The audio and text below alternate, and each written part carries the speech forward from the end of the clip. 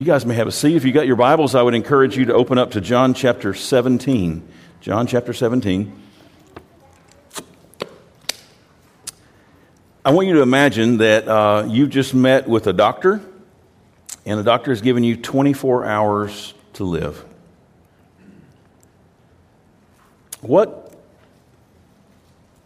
would you say to your family that you gather around you if you knew that you had 24 hours to live?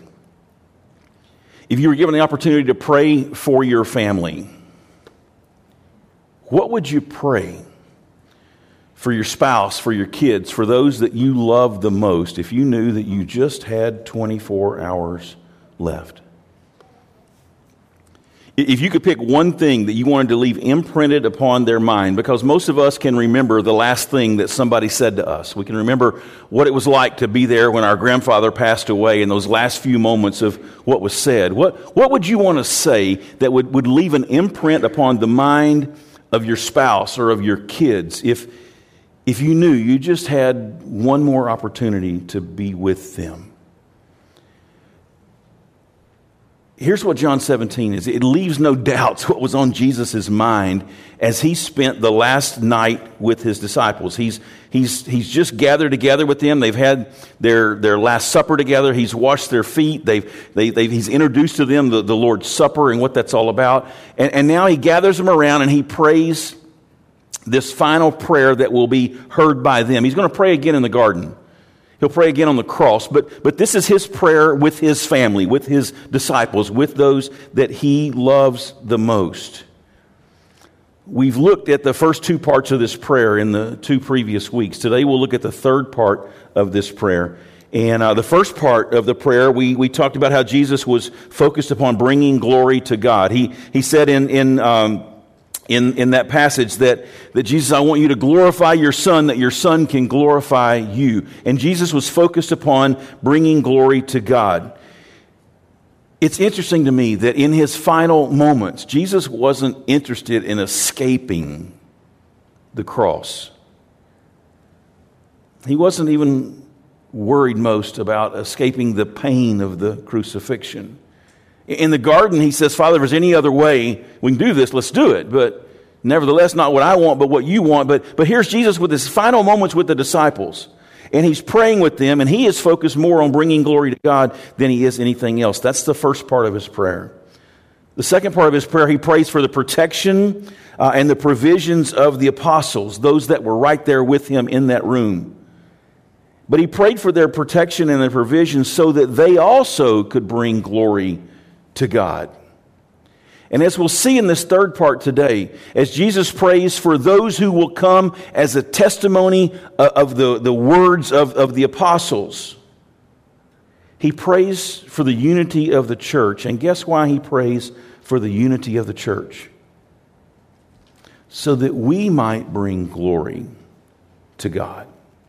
Our unity brings glory to God, which means our disunity does not bring glory to God. It blocks the glory of God. It obstructs the glory of God.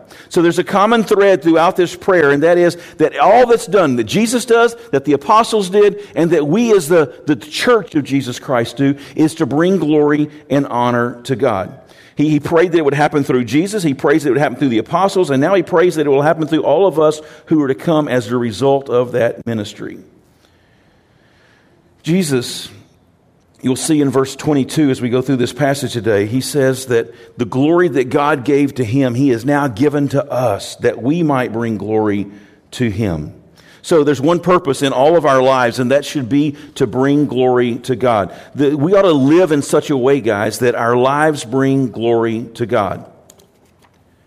I ought to love my children in a way that brings glory to God. I ought to love my spouse in a way that brings glory to God. I ought to love you in a way that brings glory to God.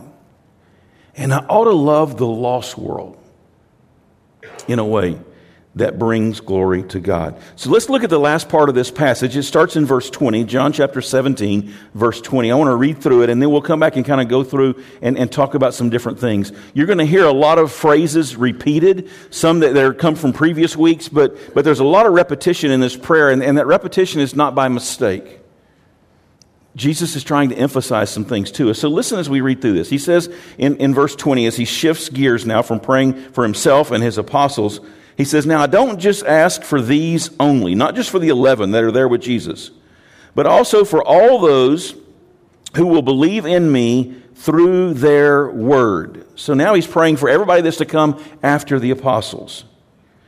I pray that they might all be one, just as you, Father, are in me and I in you, that they also may be in us, so that the world may believe that you've sent me. The glory that you've given me, I've given to them, so that they may be one even as we are one. I in them, and you in me, that they may become perfectly one, so that the world may know that you sent me and love them even as you love me. Father, I desire that they also, whom you've given to me, may be with me where I am, to see my glory that you have given me, because you loved me before the foundation of the world. O righteous Father, even though the world does not know you, I know you, and these know you, that you have sent me. I made known to them your name, and I will continue to make it known, so that the love with which you have loved me may be in them, and I in them. So here's Jesus praying for the church, not an organization, but the church, the people in the church. When we speak about the church, guys, we're speaking about ourselves.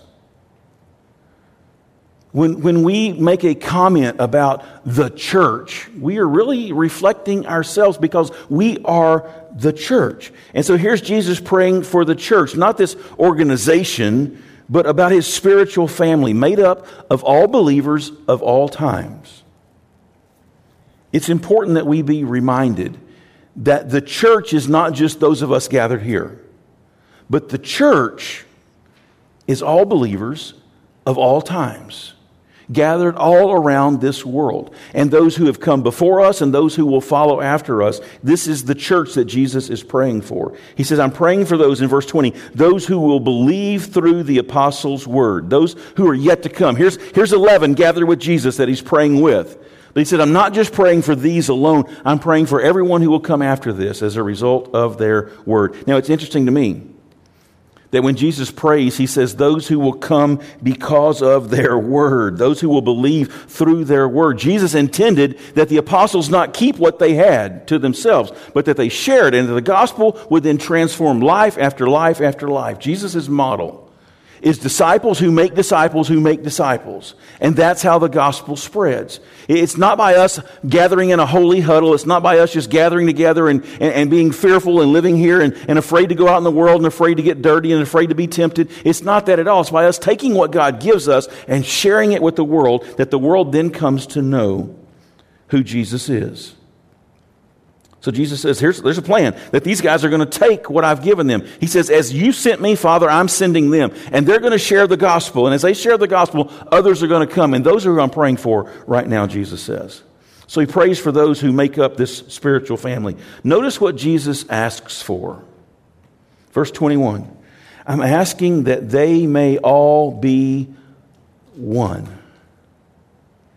He's praying for the unity of believers. Now, some people will listen to this and say, well, then what Jesus is saying is that all churches around the world ought to just be one.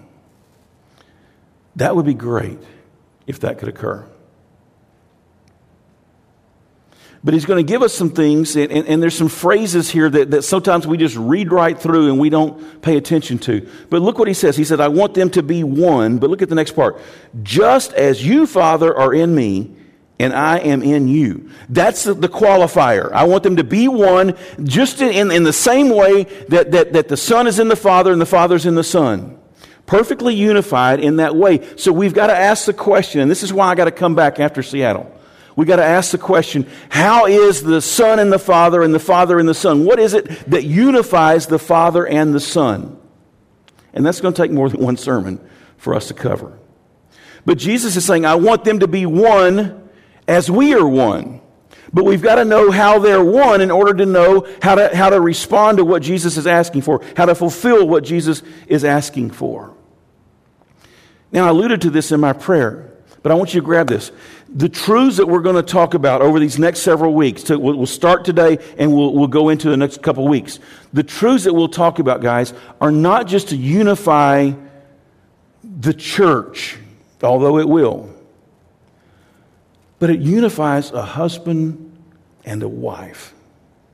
If you want to know how to build a marriage that is unified, that is together, that cannot be broken apart, the things I'll give to you today in the next few weeks will be bedrock things that you need to build your marriage upon. Okay? And if you don't have this in a marriage, then you're not going to experience the unity that Jesus wants for you to have. Part of the reason that Jesus says that we're not to be unequally yoked is that we cannot accomplish what he's going to talk about here today in a marriage or in a business or in friendships if we are not together, if we are not united. We can't accomplish that in the church if we're not united. And so what he asks for here is that we would be one just as the Father is one. This phrase, just as you are in me and I am in you, it's repeated 4 or 5 different times in John chapter 17. It's central. When you see a phrase in the Scriptures repeated again and again and again, you got to stop and say, whoa, whoa, whoa. He didn't just say that once, although if Jesus says it once, it's enough.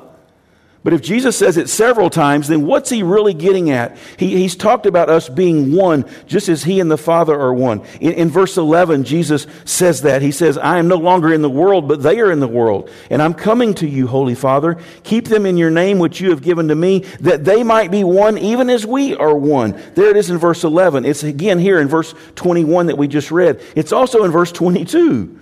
The glory you've given me, I've given to them, that they might be one, even as we are one. It's also in verse 23. He says, I am in them and you are in me, that they may become perfectly one, so that the world may know that you sent me and loved me, even as you loved them, even as you love me. So here he's talking about I and them and you and me. We are one. It's this repeated thing again and again, and it's critical to us understanding what Jesus is asking for. Some people have taken this passage and said Jesus is praying for the unity of the church. Therefore, every denomination just needs to get together, set aside their differences, and just sing kumbaya. That is not what Jesus is saying. That would be great if every church was on the same page, if every church clung to the same truth, if every church practiced the 5 things that we'll talk about here today. That could occur, but it would take a miracle of God for that to happen. So he says, Father, may they be one just as you, Father, are in me and I am in you, so they also may be in us. You've heard the example of a triangle, a marriage being a triangle, and you got a husband here and a wife here, and you got God here, and the closer the husband moves to God, the closer the wife moves to God, the closer they're getting to each other. Well, here's what God's saying, Father, that I'm in you and you in me, and as they are in us, you're gonna pull them together in us. But look what he says. He says, I want this unity. I pray for this unity. Why? When you study the Bible, guys, listen, you got to look at these connecting phrases. They answer the questions how and why and things like that. Why does he want us to be one? Why is this on Jesus' mind in his final hours? He tells us right there in verse 21. I want them to be one, like we're one, and they can be in us, so that, here's the why, so that the world may believe that you have sent me. This phrase, that the world may believe that you've sent me, is used 6 different times in John 17. It's in verse 3, it's in verse 8, it's in verse 18, verse 21, 23, and 25. 6 different times in John 17. 6 different times Jesus says that it's important that the world believe that Jesus was sent by the Father. Why is it so critical that the world believe that Jesus was sent by the Father? Because Jesus says that it's through the belief that Jesus was God's Son that eternal life comes. Back in the first part of this prayer, he prays that in verse 3, he says in John 17:3, and this is eternal life, that they know you, the only true God, and Jesus Christ, whom you sent. Why is it important? Jesus says it's important that the church, that believers be unified, because when the believers are unified, the world then can believe that Jesus was sent by God. Well, why is it important that the world believe that Jesus was sent by God? Because eternal life is linked to that. There is no eternal life apart from belief that Jesus was the Son of God, that He was the Messiah who died in our place and offers us salvation. So all of these things are woven together in Jesus' prayer. He's connecting the dots, if you will. And it's important that we do that as we study this passage. So here he prays, Lord, let them be one. Why? So that the world can believe you sent me. Why is that important? Because eternal life is this, Jesus says, that they believe in you, that they know you, and that they believe that you sent me. There's a lot of people. The Jews of Jesus' day believed there was a God. And they actually believed in the right God. The failure of the Jews was they didn't believe that Jesus was the Messiah. And Jesus says it takes both of those things. We talk to people sometimes say, do you believe in God? Oh, I believe in God. Got a sticker on my car that says, in God we trust. The real question is, do you believe Jesus was the Messiah? Do you believe Jesus was the once and for all sacrifice for your sins and for my sins? It takes both of those. So Jesus is saying, I want them to be unified so that the world can believe, but that the world can believe that I'm the one that came to die for them. And then he says something in verse 22. And I'll be honest with you, when I first started studying this passage, I just kind of ran through 22. And God kept bringing me back again and again and again to verse 22. I think it may be the linchpin of this whole passage. Look what he says. The glory that you have given me, I have given them, that they may be one, even as we are one. There's a critical element to the unity of the church. And Jesus says here again, how do we do it? How do we become one as He is one? Jesus said it was necessary that He give us the glory that He gave the Father, that the Father had given Him. Now, we talked about what glory was last week or the week before. I can't remember. Maybe the week before. And we said that glory is giving worth, expressing worth of a person. That when we give glory to God, we are expressing to God His supreme worth. If He is all glorious, then He is all worthy. And Jesus prays that the Father would give Him glory, that He could then give God glory back. And so Jesus was saying, Father, let the world see my worth. Let them see that I am the Messiah, that I did come to die for them. But then here's what Jesus says. He says, the worth, Father, that you bestowed upon me, that you have demonstrated toward me, that worth that you gave me, I have given to them.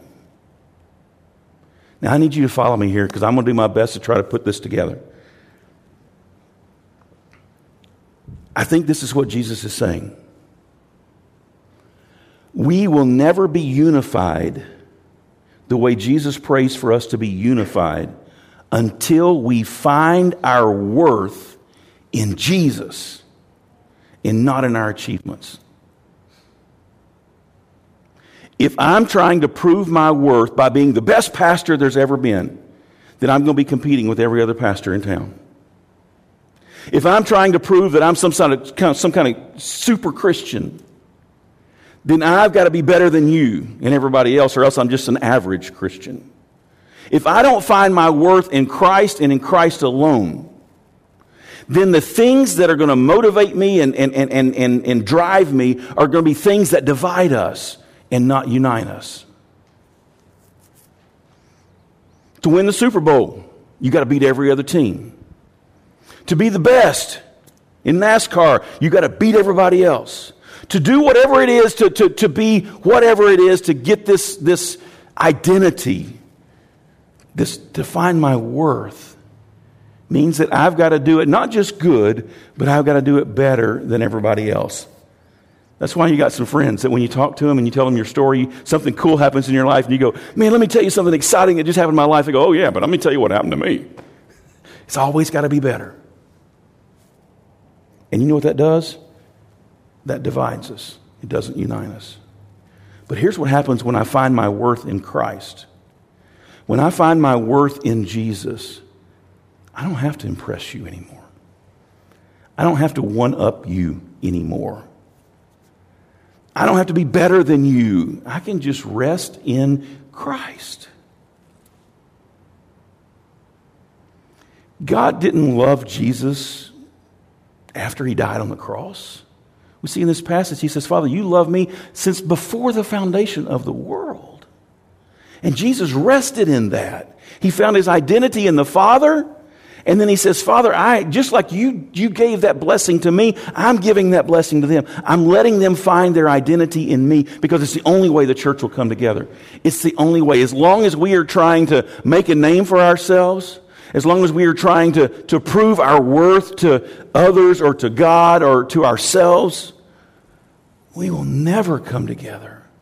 And we will never be unified the way that Jesus prays that we can be unified. So he says, the glory you gave me, this worth that you bestowed upon me, Father, I'm bestowing that same worth upon them so that it's possible for them to be one. Does that make sense?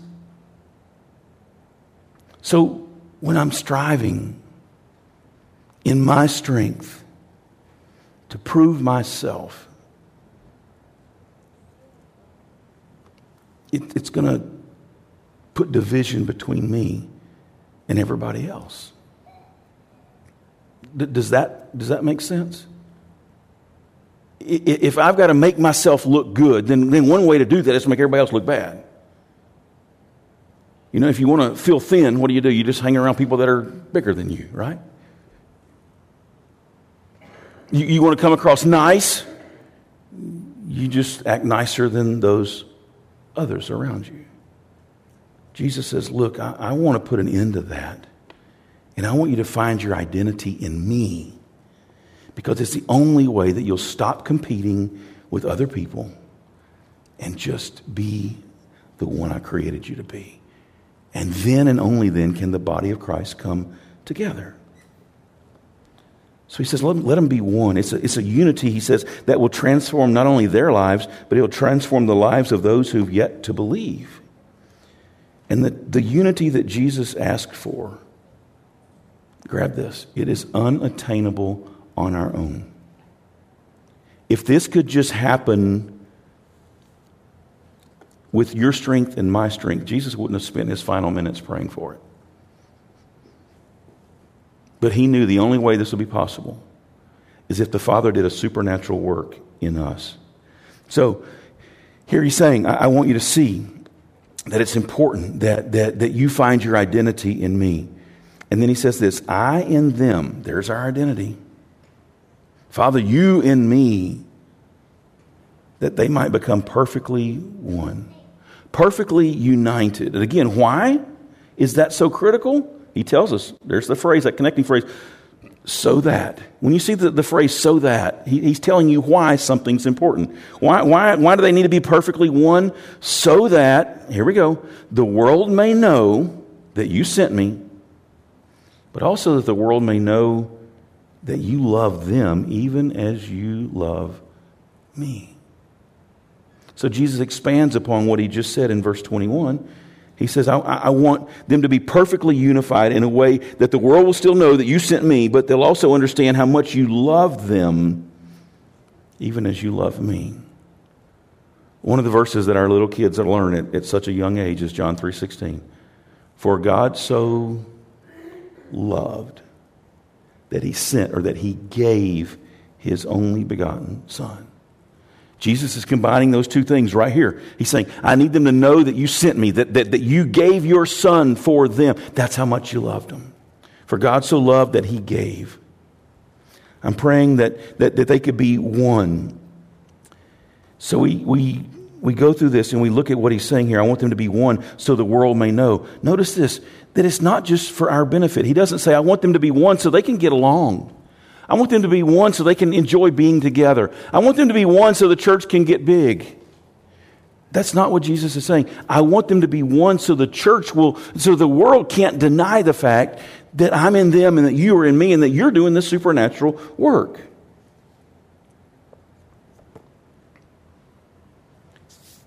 In verse 24, Jesus says, Father, I desire that they also, the ones whom you've given me, may be with me where I am. He's talking about eternity and God's presence.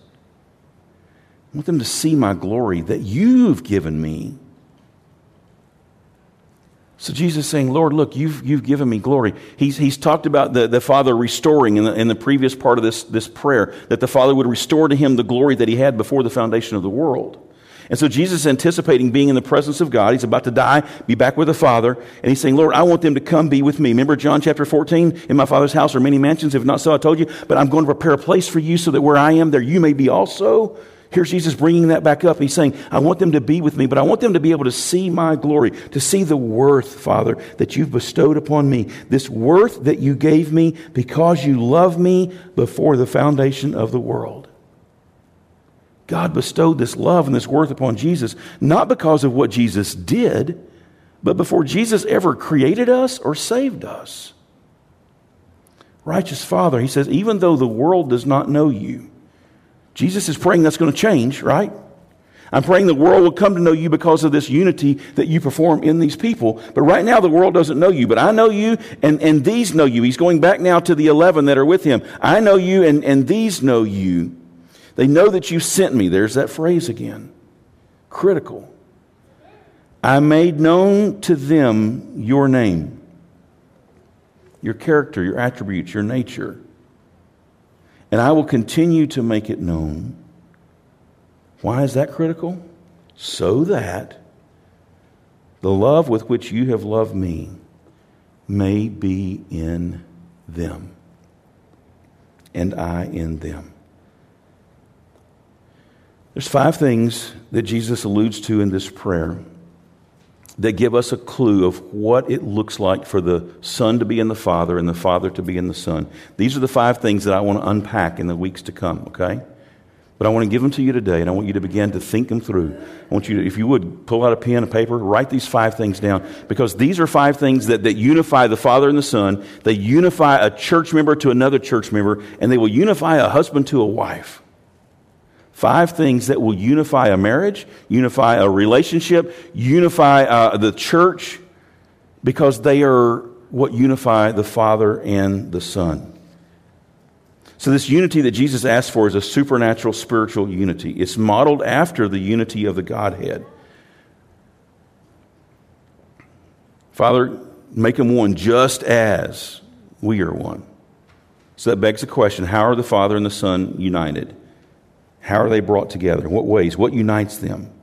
Because whatever unites them must also unite my marriage, my church, my relationships, okay? Here's 5 things, and we'll unpack these more in the weeks to come, but let me just introduce them to you today, okay? 5 things that Jesus suggests in this passage that unites the church. Number 1, they are united in purpose. United in purpose. The Father and the Son have the same purpose, the same goal, the same thing that they are striving for. Wouldn't it be odd if the Father had one thing he was striving for and the Son had another thing he was striving for? They would be disunited. They would be in disunity. But the Father and the Son are striving for the same thing. And Jesus makes that known, that thing. That thing is the glorification of God. To glorify God. Everything Jesus did on this earth was to bring glory to God. Now follow me. That's also our purpose. It's also our purpose in life. Jesus says, Father, glorify the Son. Not that I can be a big name, but why? So that I can then glorify you. How many times in Scripture do we hear the Father speaking out and saying, this is my Son in whom I love and I take glory in Him? The Father glorifying the Son glorifying the Father. That's what the Godhead does. Its purpose is to bring glory to itself. Every single thing Jesus did was to bring glory to God. And when our purpose is to live for God's glory, that eliminates all the stuff that creates disunity. It eliminates a prideful heart. It eliminates this competition between believers. It eliminates this looking down on others. When I'm living for God's glory, then my attitude and my heart and my mind and my words and all those things that I do are focused on bringing glory to God. Then all of a sudden I stop sabotaging the thing that God's prayed for here. The glory of the Godhead is what Jesus was living for. It's what we are called to live for. Listen, when a husband seeks to bring glory to God and a wife seeks to bring glory to God, they are united in purpose. If my purpose in marriage is that I can be married to my wife so that she can make me happy, so that she can meet all my needs, so that I can look good in the community or I can have kids and raise kids, if that's my purpose for being married, that may work for a little while, but that's too small of a purpose. Our purpose ought to be to bring glory to God. And the way a husband brings glory to God is by loving his wife the way that Jesus loves the church. That brings glory to God. The way that a wife loves her, the way that a wife responds in love to her husband, the way that the church responds to Jesus is the way that she brings glory to God. And so as the husband and the wife seek to bring glory to God, they are united in purpose. And so Jesus and the Godhead are united in purpose. When we as believers live to bring glory to God, then I'm not going to gossip, because that doesn't bring glory to God. I'm not going to compete with others. I'm not going to compare myself. I'm going to find my identity, my worth in Christ, because that's what brings glory to God. Does that make sense? We have a common purpose. And for Jesus, that common purpose with the Father was that the Godhead be glorified. But that's not the only thing that's needed. There's a second thing that we need. So we've got this unity of purpose, but we've also need to have a unity of mission. Now follow me on this, a unity of mission. Mission is different than purpose. They sound, in your mind, you might think, oh, those are the same thing. Your purpose is your ultimate goal. My ultimate goal in life is to bring glory to God. My mission is how I accomplish that. So if my goal is to bring glory to God, how do I bring glory to God? Well, as a husband, I love my wife the way Jesus loves the church. But as a believer, we've been given a mission, right? Jesus says, Father, just as you sent me, I have sent them. That's our mission. Jesus' mission was to redeem the lost. That's why he came. Jesus said, I came to seek and to save that which is lost. That was his mission. We get to the great commission, which has become the great omission in many places. But listen, the Great Commission. Jesus says, all authority in heaven and earth has been given to me. Therefore, go into all the world and make disciples.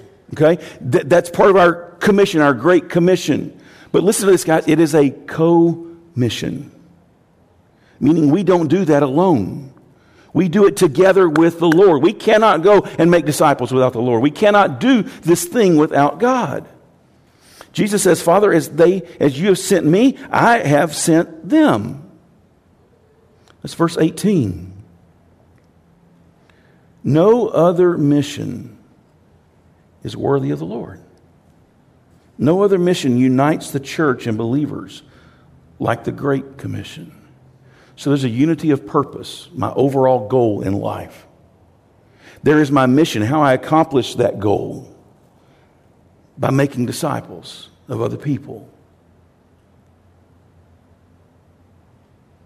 In a marriage, we share a mission. And that is to love our spouse and to love our kids the way that Jesus has called us to do that. In the church, our mission is to make disciples who make disciples who make disciples. That's our mission. There's a third thing that unites the Godhead, and that is that they are united in truth. United in truth. Jesus says in verse 17, Father, sanctify them in the truth. Your word is the truth. It's the Word of God that unites us, the Word of God that sanctifies us and calls us out of the world. It's the truth of God that unites. Our world's got this all screwed up. Our world thinks if we just set truth aside, that somehow we can be united. It's called political correctness. It's called postmodernism, where you have your truth and I have my truth, and those two truths can just coexist. That's garbage. It's not gospel. Here's what Jesus is saying. We are united in truth. There's not some kind of heavenly truth and then worldly truth. Maybe you've heard people say what I've heard people say, was saying, well, that may be true in a perfect world, but we live in reality. There is no such truth for the perfect world and truth for reality. Truth is truth. And for people of God to be united, we have to be united around the truth. That's why denominations will probably never ever come together, is that people, well, this is truth and this truth, and we believe this truth and you believe that truth. We've got to get the truth of God's Word. There's just one truth, and that is the Word of God. Here's where our world has cut its own throat, okay? Follow me on this. In the world that we have today with postmodernism and this idea that there's no absolute truth and that your truth is as good as my truth, even if those two truths are at odds. I heard somebody the other day saying this, well, that's your truth and that's really good. And you need to cling to your truth. Here's the thing. What they're saying is your opinion is your truth. And my opinion is my truth, even if they're at odds. That can't be. There is one truth. And the church must be built upon that truth if it's going to be united. Jesus says, sanctify them by your truth. Your word is the truth. So God's word not only sanctifies us, but it also unifies us. Because if all I want is to say, well, your opinion is your truth, and my opinion is my truth, then truth becomes nothing more than an opinion.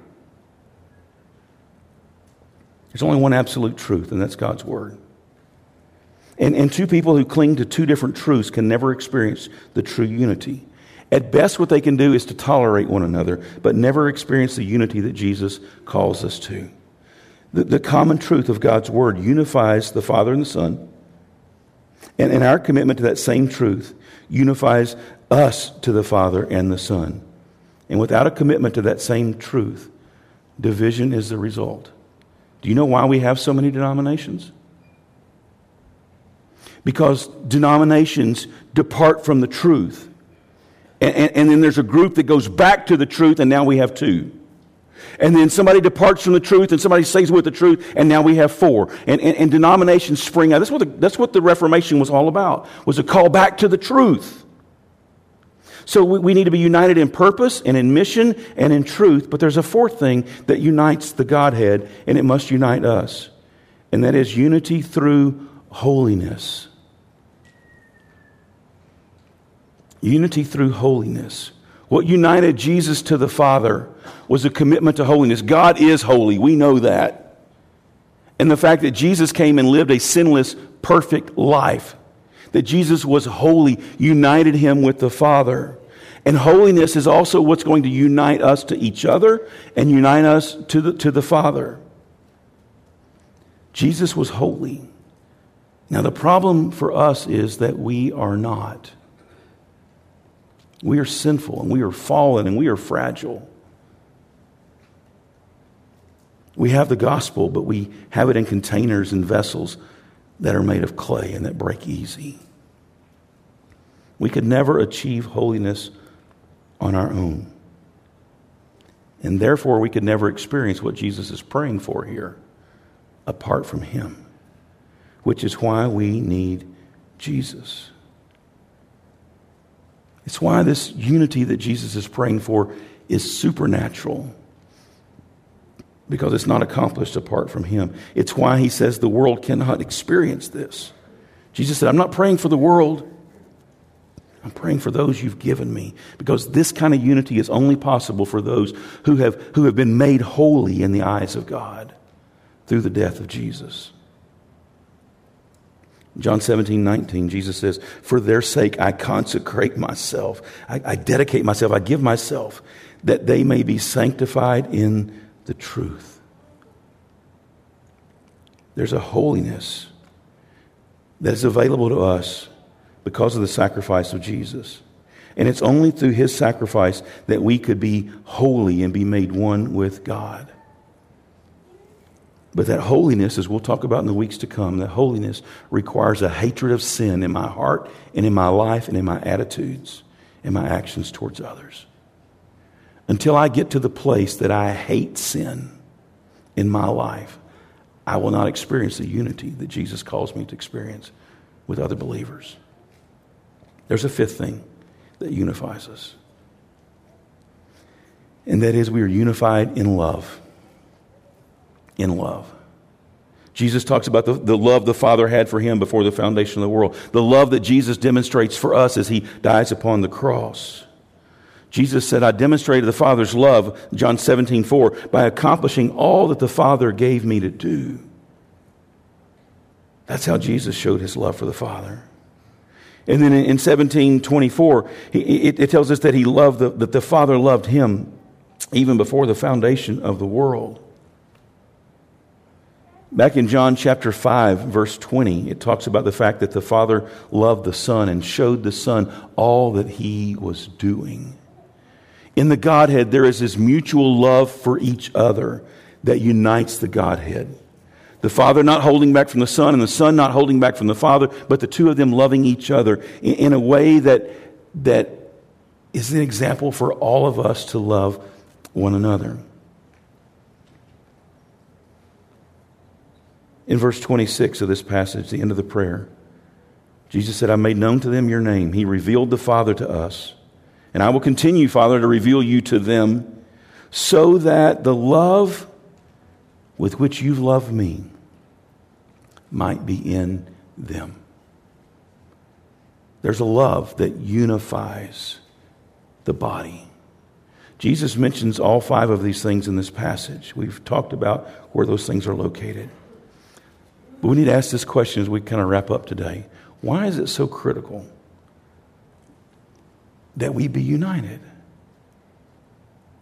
Why is that the thing that's on the forefront of Jesus' mind when the cross is just hours away? Well, he says in verse 21, so that the world might believe that you sent me. They'll understand that I'm the Messiah, that I'm the sacrifice, that I'm the one that bestows their worth upon them. And that the world might know not only that you sent me, but that you sent me because you love them just like you love me.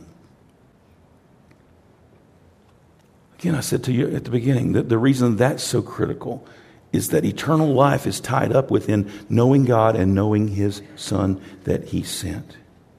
So our unity is not just about us.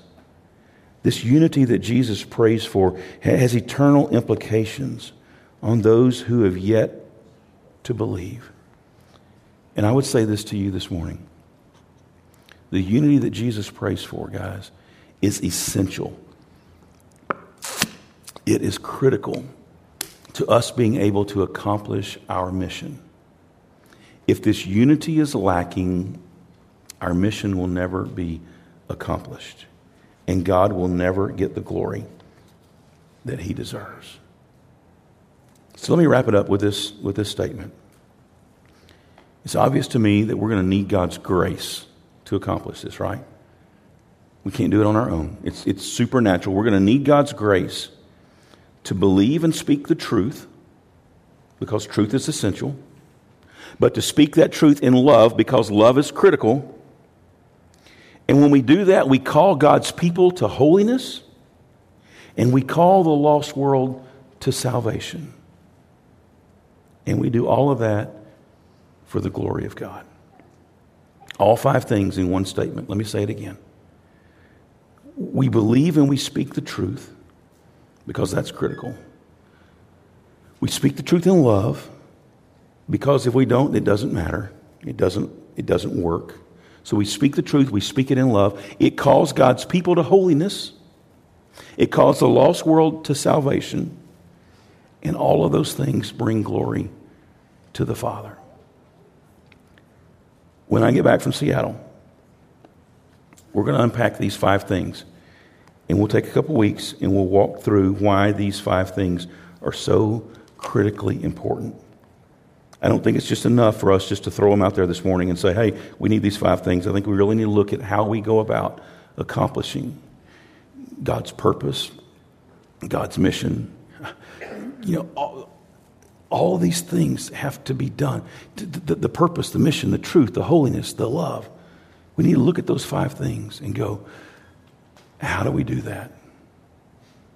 Because here's the interesting thing. What Jesus is praying for when he prays for unity goes beyond people just gathering together.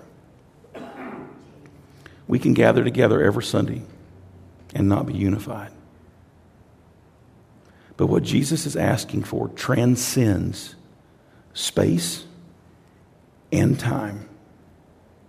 He is praying that we be united with those first century believers. He's praying that we be united with believers across the world.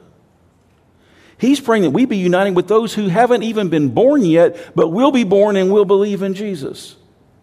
It's more than just those that gather in a building. It's about all believers being united with all believers of all times. And that can only be done through the Holy Spirit. So as we close today, I want to ask you to join me and let's pray that God would remind us of our purpose, would remind us of our mission, would anchor us to the truth, would call us to holiness where we hate the sin in our own lives so much that we don't even want to do that. And that we begin to look at others with the same love that the Father looks at us. So let's pray.